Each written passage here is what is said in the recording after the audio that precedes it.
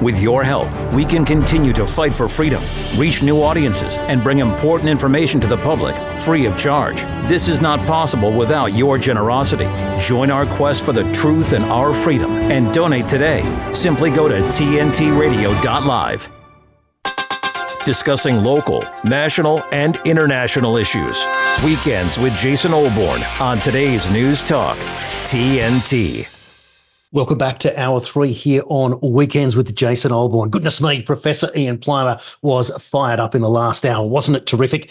If you just happened to miss it, I encourage you to check it out on either the podcast, being that you can hear it on audio, or you can now go on Rumble, look up tntradio.live, and you will be able to find all of our separate hours uploaded on video. And that way you can obviously watch it and, of course, encourage you to share it on your social media and say, hey, did you watch this? Check it out. This is Jason and Ian Plimer going off will be one of them. Or, of course, you might want to have a look at Mark Morey, the city crime editor, as we talked about, Roger Rogerson, the youth crime, etc. in Australia, offered some solutions. It's all about solutions. It's about reporting on problems, etc., but working out ways how we can make the world better for all of us. And many people who have been following the work that I've been doing might hear or have heard when I say always use your strength, your weakness, I should say, as your strength. And what I mean by that is that that's where what happens when something terrible happens to you, you learn from adversity. You don't grow from a comfort zone. You grow when things affect you in certain ways and force action. Well, my next guest, David Shipley, is one such human being. I discovered David's work on The Spectator, and he was writing consistently about prisons, his life in prison and prison reform. And I thought, what's going on here? And I felt that I was reading the work of a man with the heart the size of Phar Lap.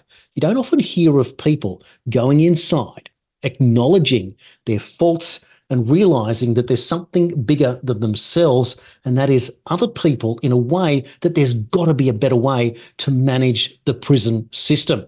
How about that? Well, let me tell you a little bit about David. He used to sell forklift trucks. He worked in corporate finance. He produced a film, and then he committed a fraud. During his sentence, he was horrified by the prison system that he saw. He chose to write about that and other things.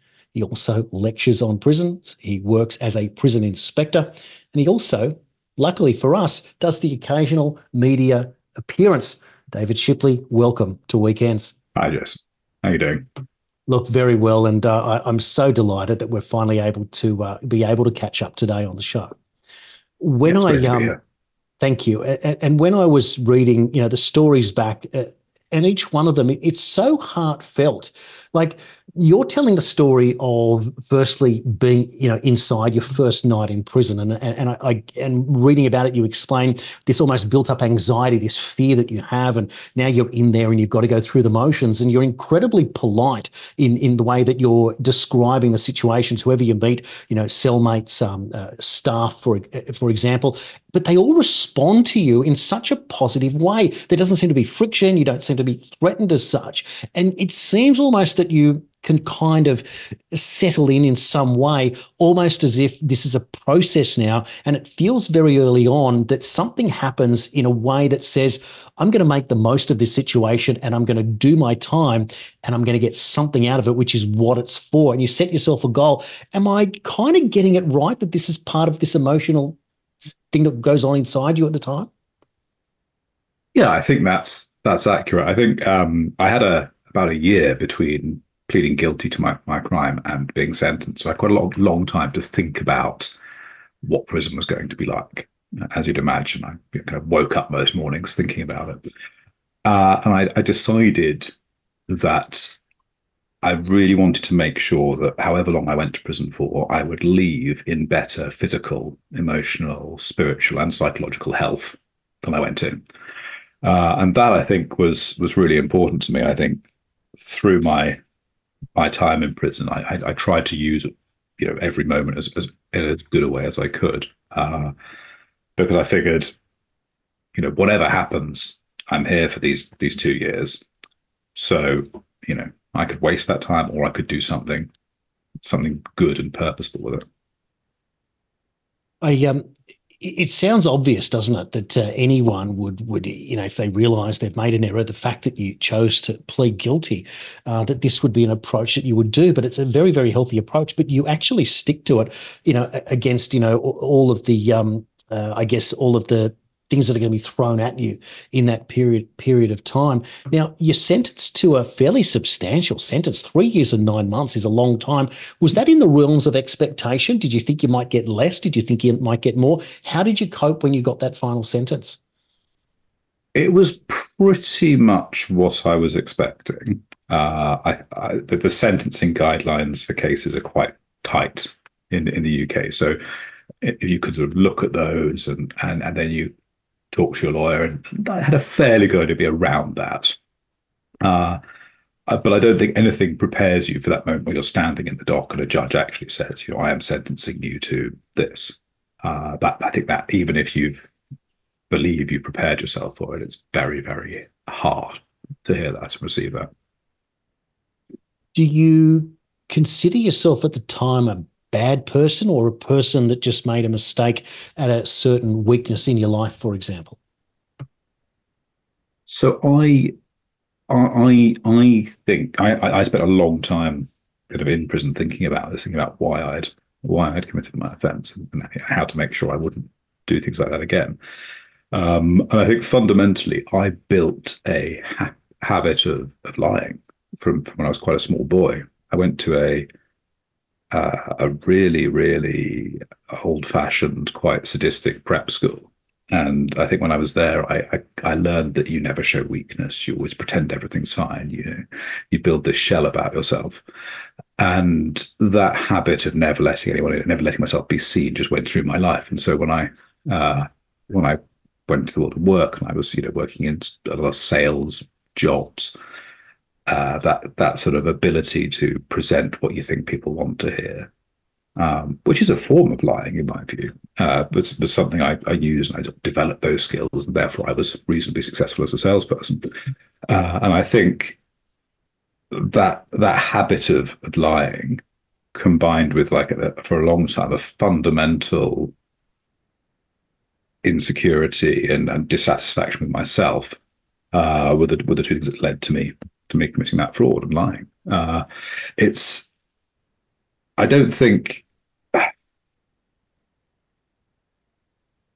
think almost no one is completely bad or good. I'm not sure those are necessarily helpful framings, but I do absolutely think that I spent a long time being dishonest in business in lots of ways, which didn't meet the sort of the bar for criminality, but was still dishonest. And that was wrong.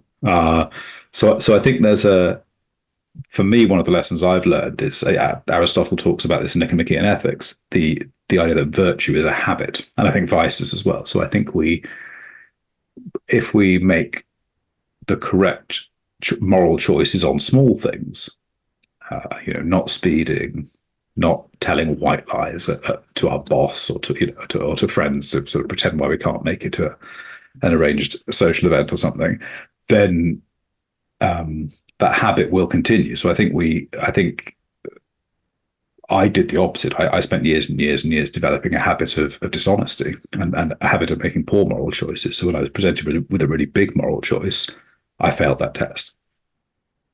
It's powerful. The ability to be able to self-reflect, David, is immense.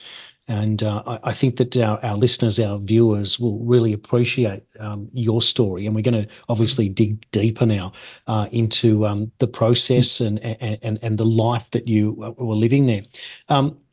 I think it's probably a good time, if we do, to describe, if you don't mind, that day that you arrived, that first day in prison, and how you're preparing for that first night. For most of us, it's something that we would only really see in a film. I'm reminded, of course, of the film The Shawshank Redemption, where that fellow comes in on that first day and is beaten to death, and that's the great big shock, of course, that everyone sort of feels. What was it like for you? It's interesting you mentioned The Shawshank Redemption. I think probably for most of us, most of our mental idea of what prison is like is dominated by US media. So yeah, I think I was really terrified of of becoming a victim of violence or even sexual violence, all these sort of horrible things you see in films like Shawshank. And certainly in England, it wasn't like that. And I suspect the Australian system is also not like the American system. It was there was this strange experience. So after I was sentenced, they took me down to the cells beneath the court for a little bit until there were enough of us who'd been sentenced to put us on what they call the bus or the sweat box. And this is a sort of mid-sized van, which is all white apart from having tiny darkened windows down each side. And we were led onto this, and there's a narrow corridor. Off the sides of it are tiny cubicles that you get locked in with a molded plastic seat and a tiny window to look out of. So, we're all put in those, no seat belts, because, you might use a seatbelt to self-harm yourself as a prisoner. So suddenly I started to realize there's this difference in how you're treated once you've crossed that line from free man to prisoner. And then I think most of the other guys on the bus had all been sentenced together. They all seemed to know each other. So they were sort of chatting away, and I got the impression it wasn't their first time in prison at all. They were sort of, kind of laughing and joking about how long each guy had been sentenced to. And I suppose in a funny way that actually buoyed my spirits slightly, because I think to realize, there's these guys here, and they've done it before and they survived it, and it's okay, and I think in life, often it's the case that we worry a great deal about stuff, but actually when we do it, it's not as bad. Not everything, but I think in many things we are worse in the imagining than they are in reality.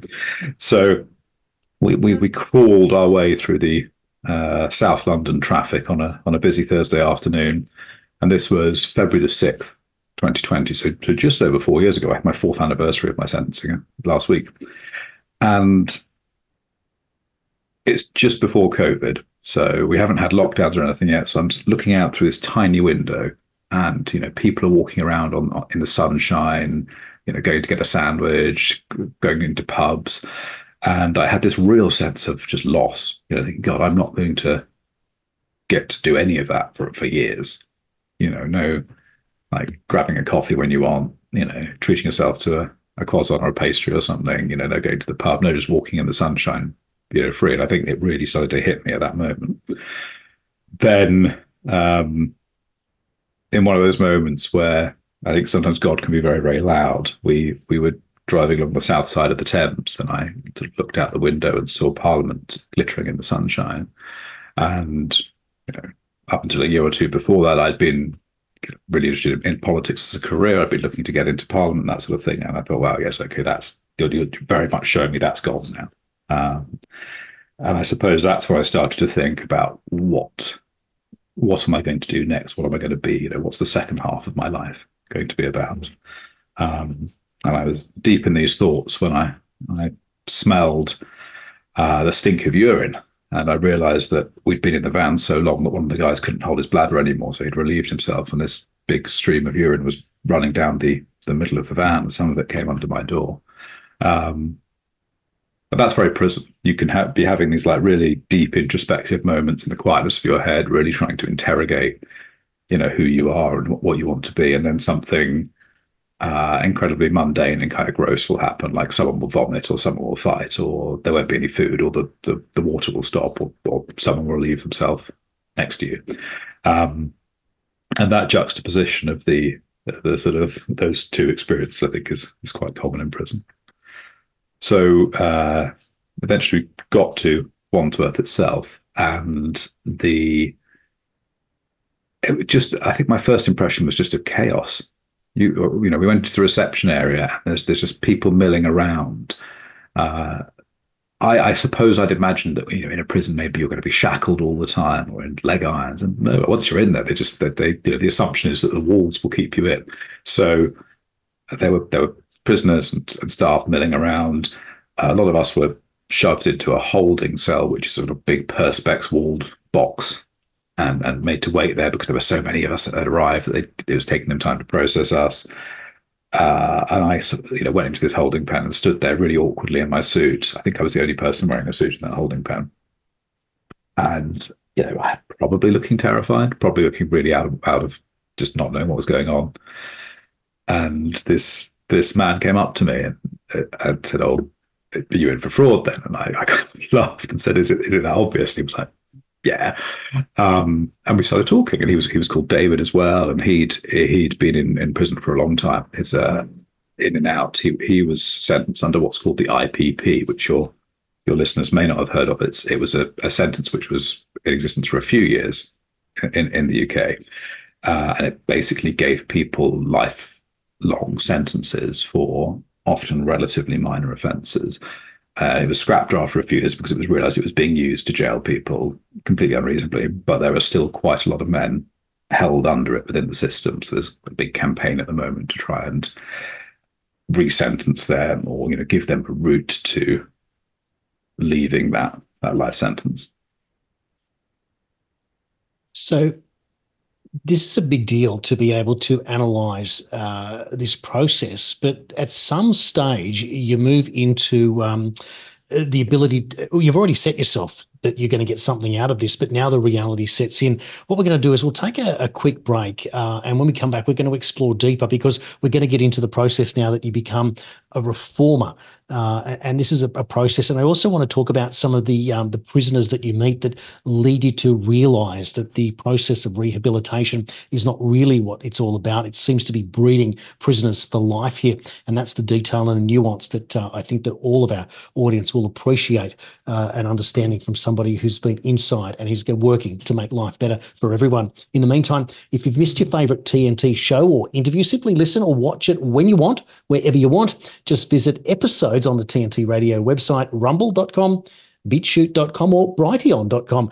We're also on all the major podcast platforms, including Apple, Google, Spotify, Amazon, Podbean, iHeart, and TuneIn. Now, there's no reason to miss out on anything on today's News Talk, TNT Radio. TNT's Patrick Henningsen. Hamza Dahoud was the eldest son of the Gaza Bureau for Al Jazeera, Wael Dahoud, who previously lost other family members in Israeli bombing raid. And we would say that this is probably, in terms of conflicts, this many journalists have been lost, killed, injured in the whole of the Second World War, and that lasted a number of years. And only in the last 3 months are we scraping 100 on the journalist fatality list, which is coming fast and furious out of Gaza. Patrick Henningsen on today's News Talk, TNT. The Light is Britain's far-right conspiracy theory paper spreading hate and vicious lies. No, that's what the BBC say. The Light is the only national newspaper bringing you the real news and informed opinion on what's really going on today. You can subscribe, order copies, submit articles, and read back issues on our website, thelightpaper.co.uk, and see for yourself why the establishment are so worried about the uncensored truth getting out to people every month. The Light Paper. Not far right, just right so far. thelightpaper.co.uk. It sounds pretty good. It sounds real, dude. Not bad, huh? This is today's News Talk Radio, TNT. Welcome back. My guest this hour is David Shipley, who has been telling us about his first day behind bars in prison, serving 3 years and 9 months for fraud. David, in the end, how much time did you actually serve before you were eventually released? In the end, I spent about 19 months in prison, and then I was released on what's called a home detention curfew, which is where they put an ankle tag on you. And, you have to stay inside between 7 p.m. and 7 a.m. every day. But you're in your home. So I was eventually released in August 2021. How did you feel? So now you're sort of smack bang in the middle of COVID. It was obviously a relief. Did you have to modify your life a lot given the ankle bracelet? Not really. I suppose because there were COVID lockdowns and things when I came out, it wasn't like there was a huge social scene going on. I just had to make sure I was, getting home by 7 p.m. every day was sometimes a bit stressful. If you're leaving the city centre from the shops at 5 p.m. and there's a bit of traffic and you look at the sat nav and the sat nav saying, "Oh, you're not going to get home till 6:53." it was a bit stressful, but I tended to just say to myself, do you know what, this is much, much better than being in prison. So I'll wear this. No, absolutely. Now, once you're in prison, you obviously meet a bunch of different people in there. And one of the stories that you tell in the article that you write for The Spectator is about a fellow called Peter from Poland. And I was hoping that you could explain a bit about the relationship that you meet this man, and you don't know what to expect. You're sharing a cell the first time with a stranger, and it probably doesn't go necessarily the way that your anxiety may have led. This turns out that Peter's a nice guy. Yeah, so Peter was my first cellmate, and as I said, I had no idea. I got processed, taken onto the wing, and they said, okay, you're going in that cell there. Shoved me in, essentially, not physically, just opened the door and beckoned me in. And this guy, Peter, was a Polish guy, about my age, and we got chatting, and he was just so kind. Really, he'd been in prison before, and he helped me sort of to understand the rules of sharing the cell and how you respect each other's space, in a way that will minimize conflict. Because you've got to remember, a prison cell in England, somewhere like Wandsworth, is the size of a car parking space. And in that, you've got like a double bed, you've got your toilet, a sink, a tiny place to eat, all of that crammed in together. And that's where you sleep, eat, drink, go to the loo for most of your day. So it's very important that you find a way to get on with each other and not wind each other up. But Peter was really interesting. So he's a Polish guy, and he had lived in the UK for about 15 years, I think, at this point. And he was being extradited back to Poland for a crime he committed there when he was a young man. It was a commercial burglary. So I found myself thinking, like, he'd done the crime when he was about 20. He'd come to the UK, and he had lived there, and lived in the UK, got married, started a family, had been working as a builder on construction sites. I just sort of thought, what's the point here? What's really being achieved in, ripping this man from this stability that he's built and throwing him back to a country he's not been to in 15 years? And I thought in that moment, and I often thought this in prison, that there were a lot of people there who had far more excuse for being in prison than I did. I had a really privileged background. I don't think I really had any moral excuse or justification for my crime, but lots of people like Peter, I think, he did something stupid when he was a kid. And to be punishing him for that 15, 20 years later just seemed pointless. Now, there's two other people that I'd like to talk about, because you obviously write about, and by the way, I mean, you've studied writing. You what was it, a master's that you studied at university? In jail for yes. The qualification? Incredible, and you're a very talented, gifted writer. And you're telling the story. Kind, thank you. Well, and well deserved. But you're telling the story about the cellmate on the heroin cycle. This was a fellow that he gets in. He's obviously addicted to heroin, but he comes in and he kind of fattens himself up and gets on the straight and narrow, but only to go back to the same cycle again. Can you tell us a bit more about this man? Yeah. So this is quite common. So this chap was a heroin addict, and he was in a regular cycle of being on the streets, taking a lot of heroin, and as a result, getting incredibly thin. His weight would drop down to 50 kilos. He would be skin and bone, and then he'd come back into prison because he'd get caught for some kind of shoplifting normally, or he'd just go and hand himself in to the police and say, "Oh, I did that," so he could get to prison. And in prison, he would go on methadone, and he would just eat all the sugary things he could. He'd drink tea where like half the cup was probably sugar. And there were lots of guys like this. And it was this strange cycle where they talk about it. They knew what they were doing. They said, I come in, for a few months in the winter to build myself up again. Then, I'll be in here for 3 months and I'm back out for the spring. And again, I just sort of looked at this and thought, this is lunacy, I'm not a prison abolitionist. I do think there is a place in society for imprisoning people who are dangerous, or to punish them, or to send a signal. I do agree with that. But a lot of the prison system I saw just seemed to be wasting time, money, and human potential. Surely with guys like that, we should get them onto actual treatment programs and try and get them off drugs permanently, not just provide an expensive prison place as a sort of revolving door, ill health spa for heroin addicts. It was bizarre, and again, you just think this is not how the system should function. Now, there's another fellow that you meet who he tells you that he's IQ 75, and he asks you if that's good or bad, and you're talking and watching TV with him, and he can't tell the difference between a soapy character and a real life story. And you realise he's only serving some short 18-week sentence or something, and you discover that he's going out and he's coming back in. Can you tell us a bit more about this person and that story? Yeah, so this was Mark. Mark, I think, was about my fifth or sixth cellmate. In my first month in Wandsworth, I just kept getting a succession of people who had a few days or a couple of weeks left to serve on their sentence.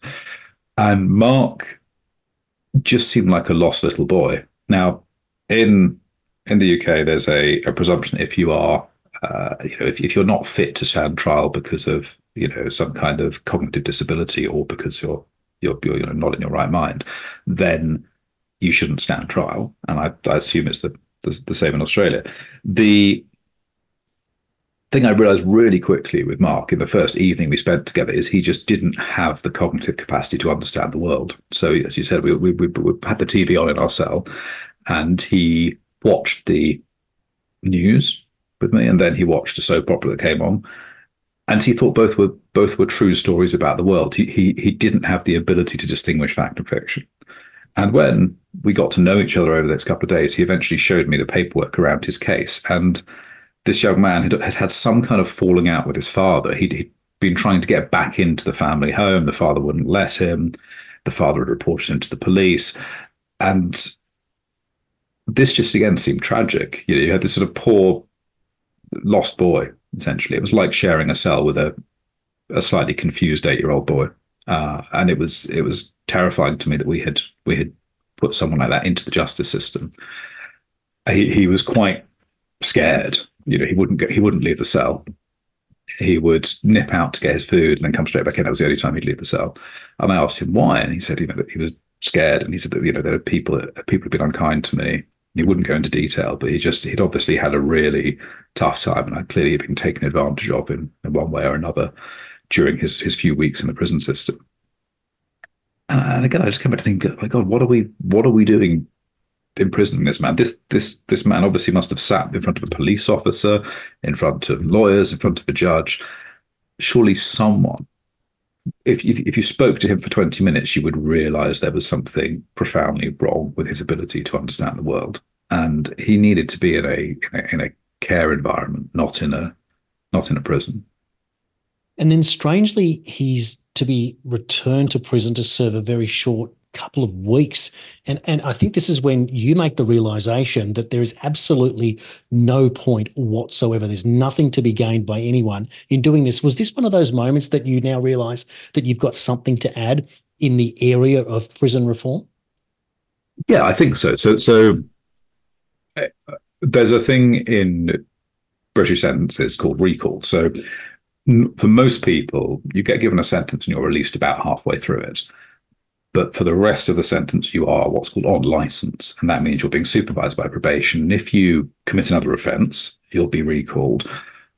But also, if you breach some administrative requirement of your probation, you'll be recalled. And about 3/4 of the people being recalled are for the latter reasons. It's not because they've committed a new crime. It's because they've missed 3 calls or appointments with a probation officer. Now, that might sound to you and me ridiculous. How could someone miss 3 appointments? But actually, often these people have very chaotic lives. They might not have anywhere to live. They might not even be able to afford a mobile phone. So in that dynamic where you can't afford the bus fare to get to the probation office, it's actually quite easy to see how that happens. And 3 appointments missed, that's it, you're recalled. So in this case, Mark's original sentence was 18 weeks, I think, from memory.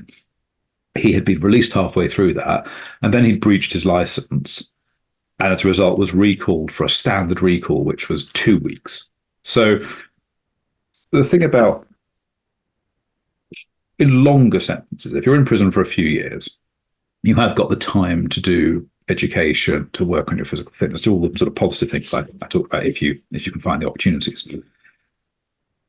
A prison sentence of 18 weeks or 2 weeks, all that does is that means you're going to lose any work you have. You're probably going to lose your home if you're renting a property, which most people in prison do. And then what? There's no time in 2 weeks to do any kind of training or work skills development or therapy or anything. So we are just destroying people's any stability people have, hauling them back to prison to do nothing. I mean, Mark was very clearly not a threat to anyone. There was nothing violent in his offence. He was a really confused guy with a really low level of cognitive functioning. Who, again, it just struck me this is wrong. And I think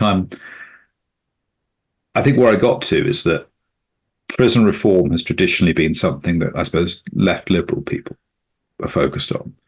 But actually, once you've seen the prison system and you see how bad it is, how it just destroys human potential, and how it, in my view, also through some of the values it teaches, it makes people more likely to reoffend. This is where I started to think, I've got to actually make noise about this, because this is something which everyone should care about.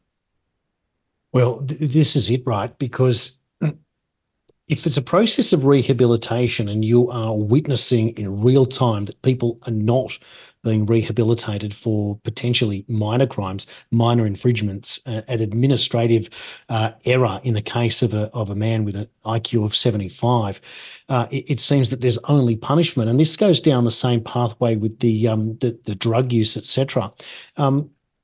When you are going through this process, and of course you are in there and you're serving some sort of 18 months at this stage, so you've presumably are now enrolled and you're doing your master's course in writing at this stage.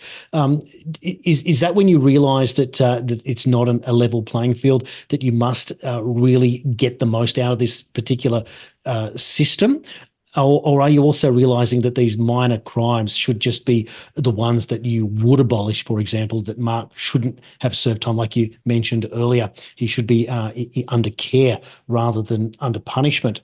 I'm trying to work out the way that you make the realisation, because to do what you do, David, to come out, to start writing, to become a prison inspector, for example, these are all things that most people would run away and want to be nowhere near it. But you turn around and you face this and you go, I am going to make a difference. I'm going to do something and serve my community in a way, in an area that no one cares about these people. That's why they're locked up in the first place.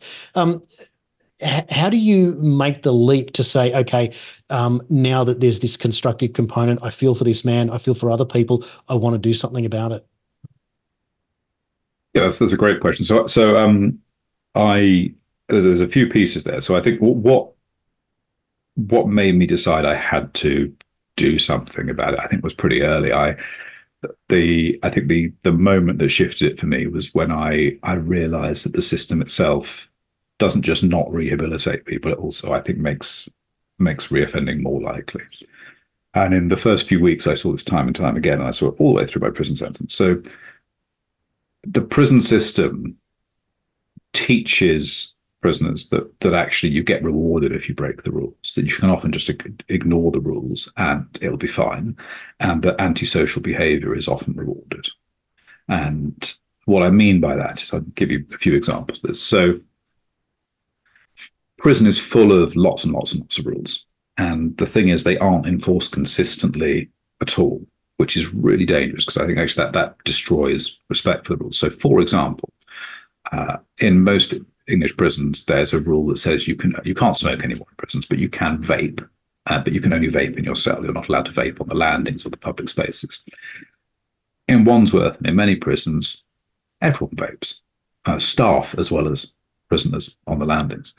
And occasionally you'd get a newly minted officer who would rock up from training, who would try to tell someone not to vape. And they'd often be I saw them laughed at by prisoners and by other staff, by their colleagues. So this sort of thing, if you're a prisoner in that environment, what you're learning is actually even the people in authority don't take the rules seriously. So the rules aren't really important. And this can become quite extreme. So in Wandsworth on G-Wing, I remember the first time I walked onto it, there was a young man smoking a spliff, a cannabis cigarette, and he was standing not far from an officer who said to him, you're not allowed to smoke that here. And the guy just laughed at him and walked off. And often parts of Wandsworth felt more like a school where the teachers have lost control, you know. And I think that's one of the unexpected things about prison for me is actually it's very, you imagine it to be this, or I certainly do, I imagine it to be this very regimented environment where it's all, you know, controlled, but actually it's pretty chaotic, and often you don't see many staff, and a lot of it is effectively run by prisoners. You know, a lot of the functions of a prison are performed by prisoners. And so living in this environment where it's very clear the rules aren't taken seriously, I think teaches prisoners that they shouldn't take the rules seriously. And you know, everyone in prison pretty much is there because they've not taken the rules seriously and broken them. So, you know, a prison system should be doing the opposite of that. So I think that was a big awakening for me. And also the way the prison system rewards antisocial behavior. So often if someone was, you know, feeling frustrated or in a bad mood, they might damage parts of their cell, rip the plumbing out.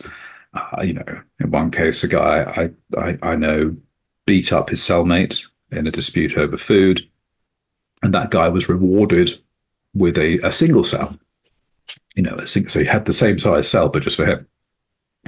And often there's people who trash their cells would be, you know, placated with, well, we'll find him an Xbox, we'll find him some books, something to do, you know.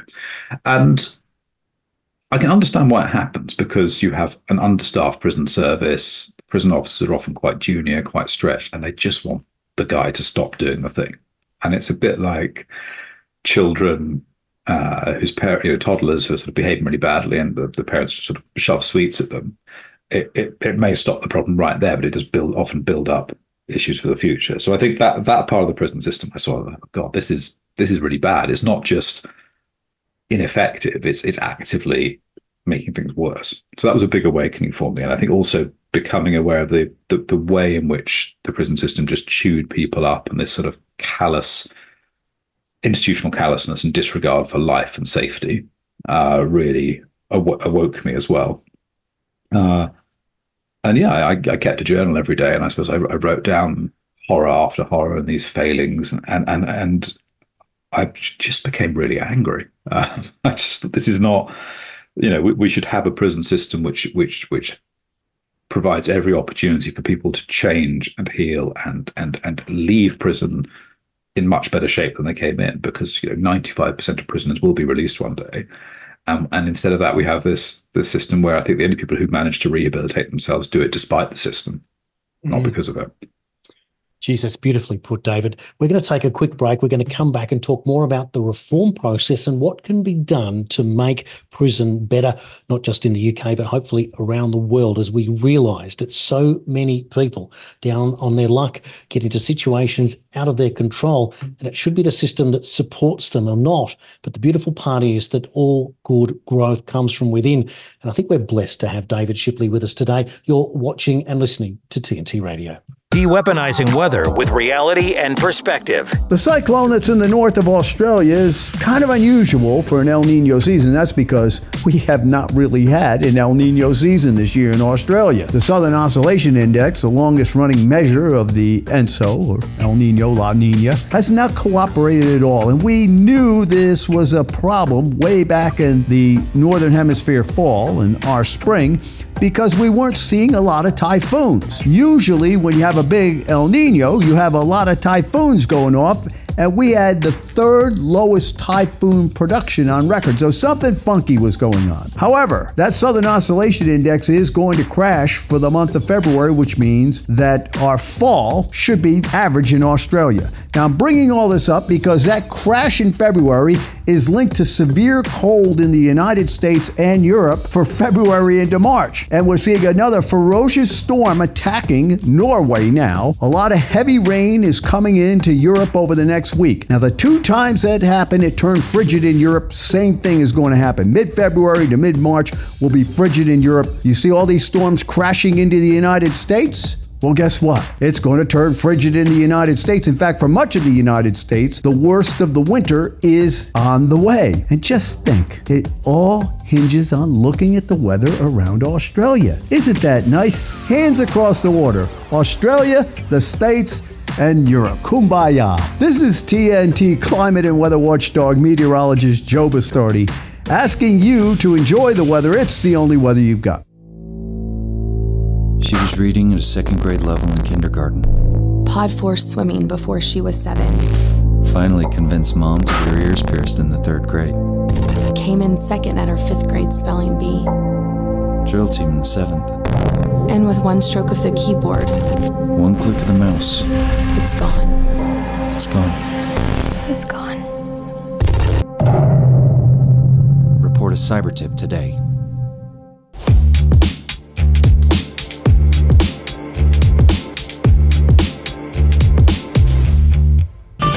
When you need to know what's going on around the world, stay with Weekends with Jason Olbourne on today's News Talk, TNT. Welcome back. My guest this hour is David Shipley. And David, we're talking about the life in prison, the realization of what's going on. But you're out and you decide that you want to get involved as a prison inspector and get involved with prison reform. How do you become a prison inspector?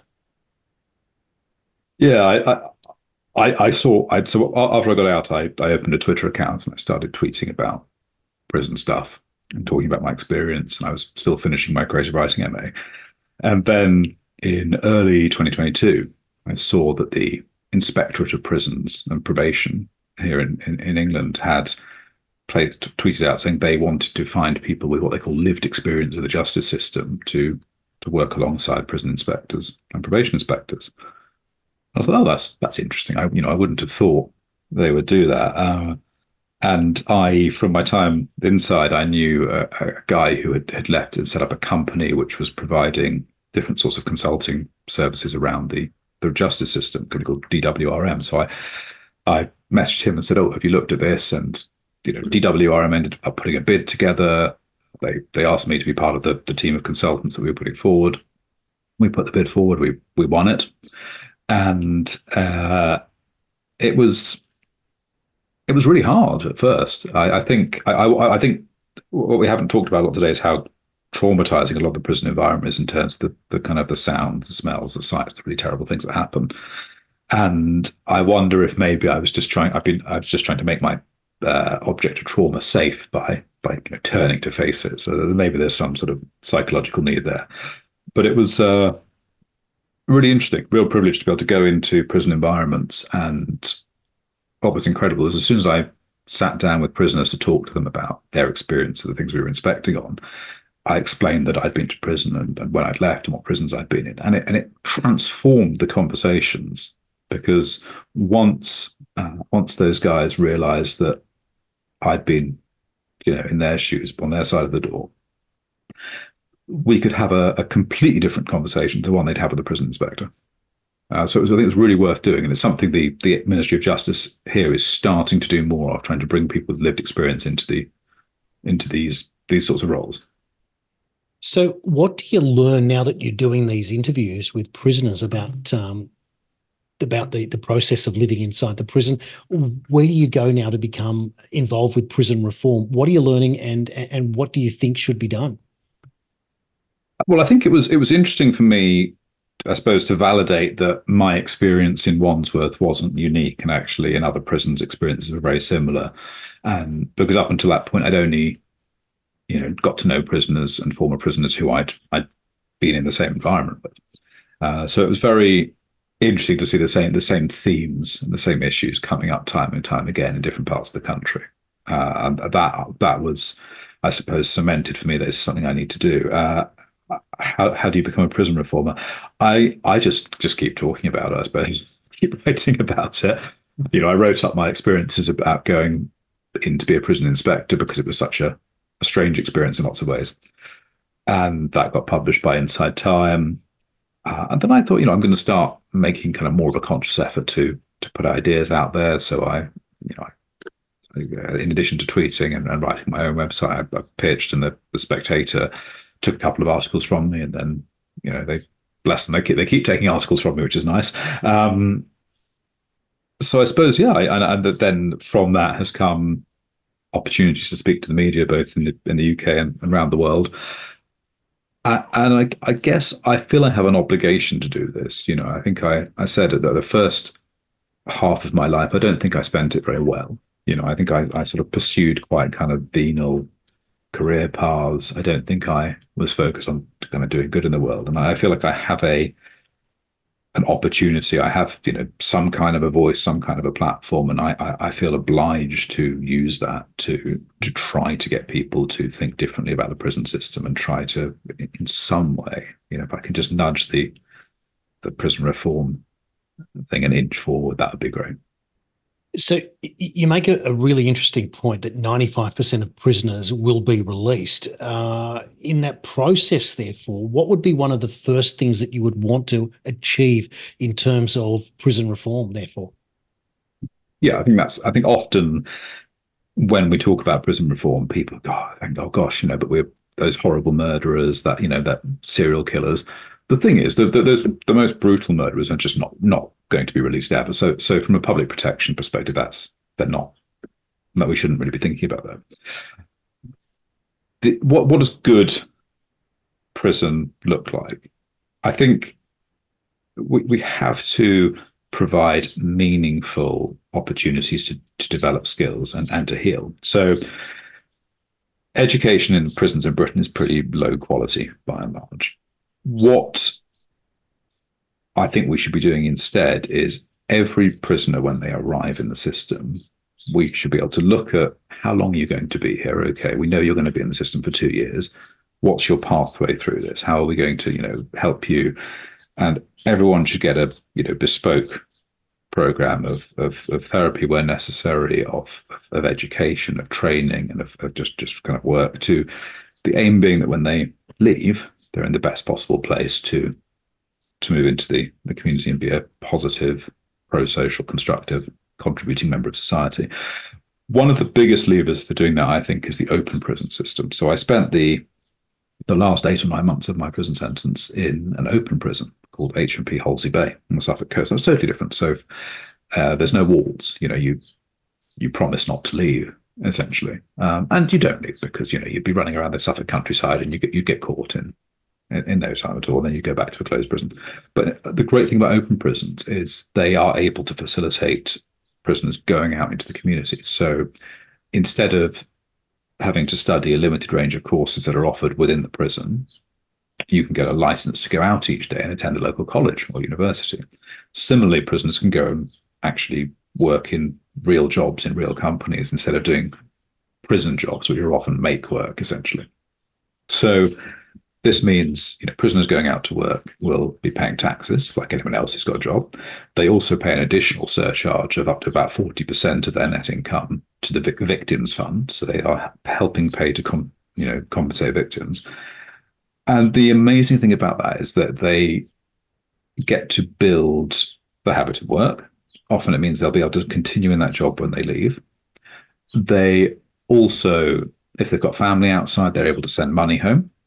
So men who've maybe been in prison for quite a long time are actually able to support their wife and kids, which helps restore their self-esteem, but also might take a bit of the tension and pressure out of that relationship. If you're actually able to say, even though I'm in prison, I'm sending you, a couple of £100 a week to help contribute to the household, that I think can help strengthen that relationship. Also, prisons are able to save money up so that when they're released, they can afford to rent a property, buy clothes, get to work, that sort of thing. And we know that the two factors which have the biggest impact on likelihood of reoffending are having work when you get out of prison and having a stable family environment. So that's where I think we could substantially expand the open prison network, because really, if you're not a violent prisoner who's held to be a danger to the public and there's no meaningful risk that you're going to abscond, why would we not get you in an open prison as quickly as possible? They are much cheaper to run. They offer way more opportunities for rehabilitation, and they provide a much less fundamentally damaging environment. I think, when I was walking around the sort of 50 acres or so of the Holsey Bay site, in the Suffolk countryside, I think that's when I began to heal from some of the trauma of the kind of chaos and the noise and the tension of Wandsworth. Now, if we go back to the beginning of the story and the characters that you meet on that original prison bus, that you hear them laughing and joking and comparing their sentences, out of that small subset of people, do you think any of those people, if they were put into the open prison system that you're talking about, would have benefited and may have then stopped being repeat offenders? Do you think that's possible? Yeah, I think so. Fundamentally, people have to make choices, right? And I don't think almost no one's in prison by mistake. People will sort of justify their crimes and provide mitigations, but actually, most people in prison are there because we committed a crime.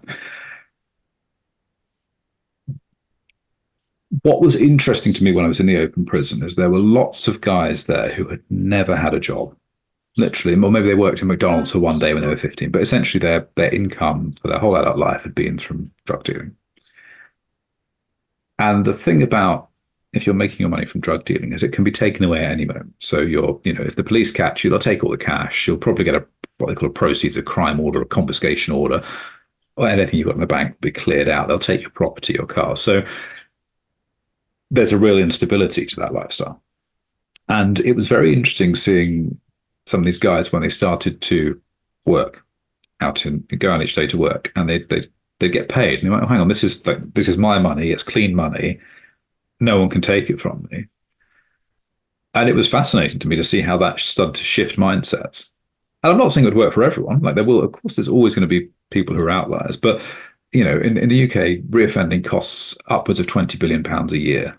And if we could, reduce the reoffending rate by 20, 30, 40% by putting more people into these open prison environments and allowing them to actually do something productive with their time, that to me would be great. And I think sometimes people say, we don't want prison to be soft. Well, I don't think it is soft. I think the prison system we have, where a lot of prisoners spend 23 hours a day lying on the bunk bed, staring at daytime TV, bored to tears, often, drinking moonshine or taking drugs in order just to numb the monotony. That's not a good system. Someone instead having to get up and go to education or work every day, that's not softer. It's more productive, and I think we would all benefit from an approach like that. So yeah, I think there are lots of people who spend too long in closed conditions that we could get very quickly into open conditions, and we would, obviously, if you then abscond, you would lose that right, and you'd be straight back to closed conditions. But we could be much more imaginative about. I think often it will take a year or 2 years before even someone on the lowest risk levels gets to go to an open prison because there's just not very many spaces. We should be looking to speed that up. Isn't that interesting? And just on those open prisons, what would be the average term or sentence that somebody in an open prison would be going through? Is it you don't start there? I would assume that you end up there, perhaps a moderate. Yeah. So the assumption. Like yeah. So the assumption in the UK at the moment, or in England and Wales at the moment, certainly, is that you're supposed to spend about the last 3 years of your sentence in an open prison, assuming you haven't got other risk factors that would mean that's not appropriate. In reality, because we don't have enough open prison spaces, people are often not getting there till they've got 2 years left or less. And that could be for all sorts of crimes. So you get people on shorter sentences there for drugs and fraud, but you also will get lifers, so men who committed murder, who are finishing out the last few years of their sentence before they can apply for parole. And so it's a whole mixture of people. I think the opportunity there is to say that actually we could make that happen a lot quicker for all the sort of lower risk prisoners. And we could really, I think, make a huge difference. But we have to. The risk is that the public and the media will see it as, we're making prison really soft. It's a holiday camp, and I think it has to be very clear that going to an open prison is tied to being committed to education or training or work at least 5 full days a week. And that it's actually it's a deal. You get more freedom, but the trade-off is you have to commit to doing something good with your time. It's wonderful. It really is. It's just another way, or a new way, I should say, of approaching a problem that we want to sweep under the carpet and make it the problem of the state. And it's not, because we all benefit when somebody who's made a mistake gets a second chance, even a third chance, and is able to turn their life around. David, how can people find you, perhaps your URL and your Twitter handle? Sure. I'm at Shipley Writes on Twitter. That's ShipleyWrites, or www.david-shipley.com. Beautiful. David, it's been a real privilege to be able to speak to you and to read your work and to watch a man in real time making his contribution to changing the world for the better. Couldn't be more proud to make your acquaintance and have you here on TNT Radio. It's a wonderful, wonderful experience. I hope to stay in touch and to be able to follow your work and contribute where we can in ways to be able to also make the world a better place. Coming up after the news will be Charles Kovess. It's been a great weekend here with you. I've loved every single minute of it. You'll be able to check all the old shows back on Rumble or through our website or different ways to get the podcasts. I'm going to sign off now and say thank you everyone for watching Weekends with me, Jason Olbourne, here on TNT Radio.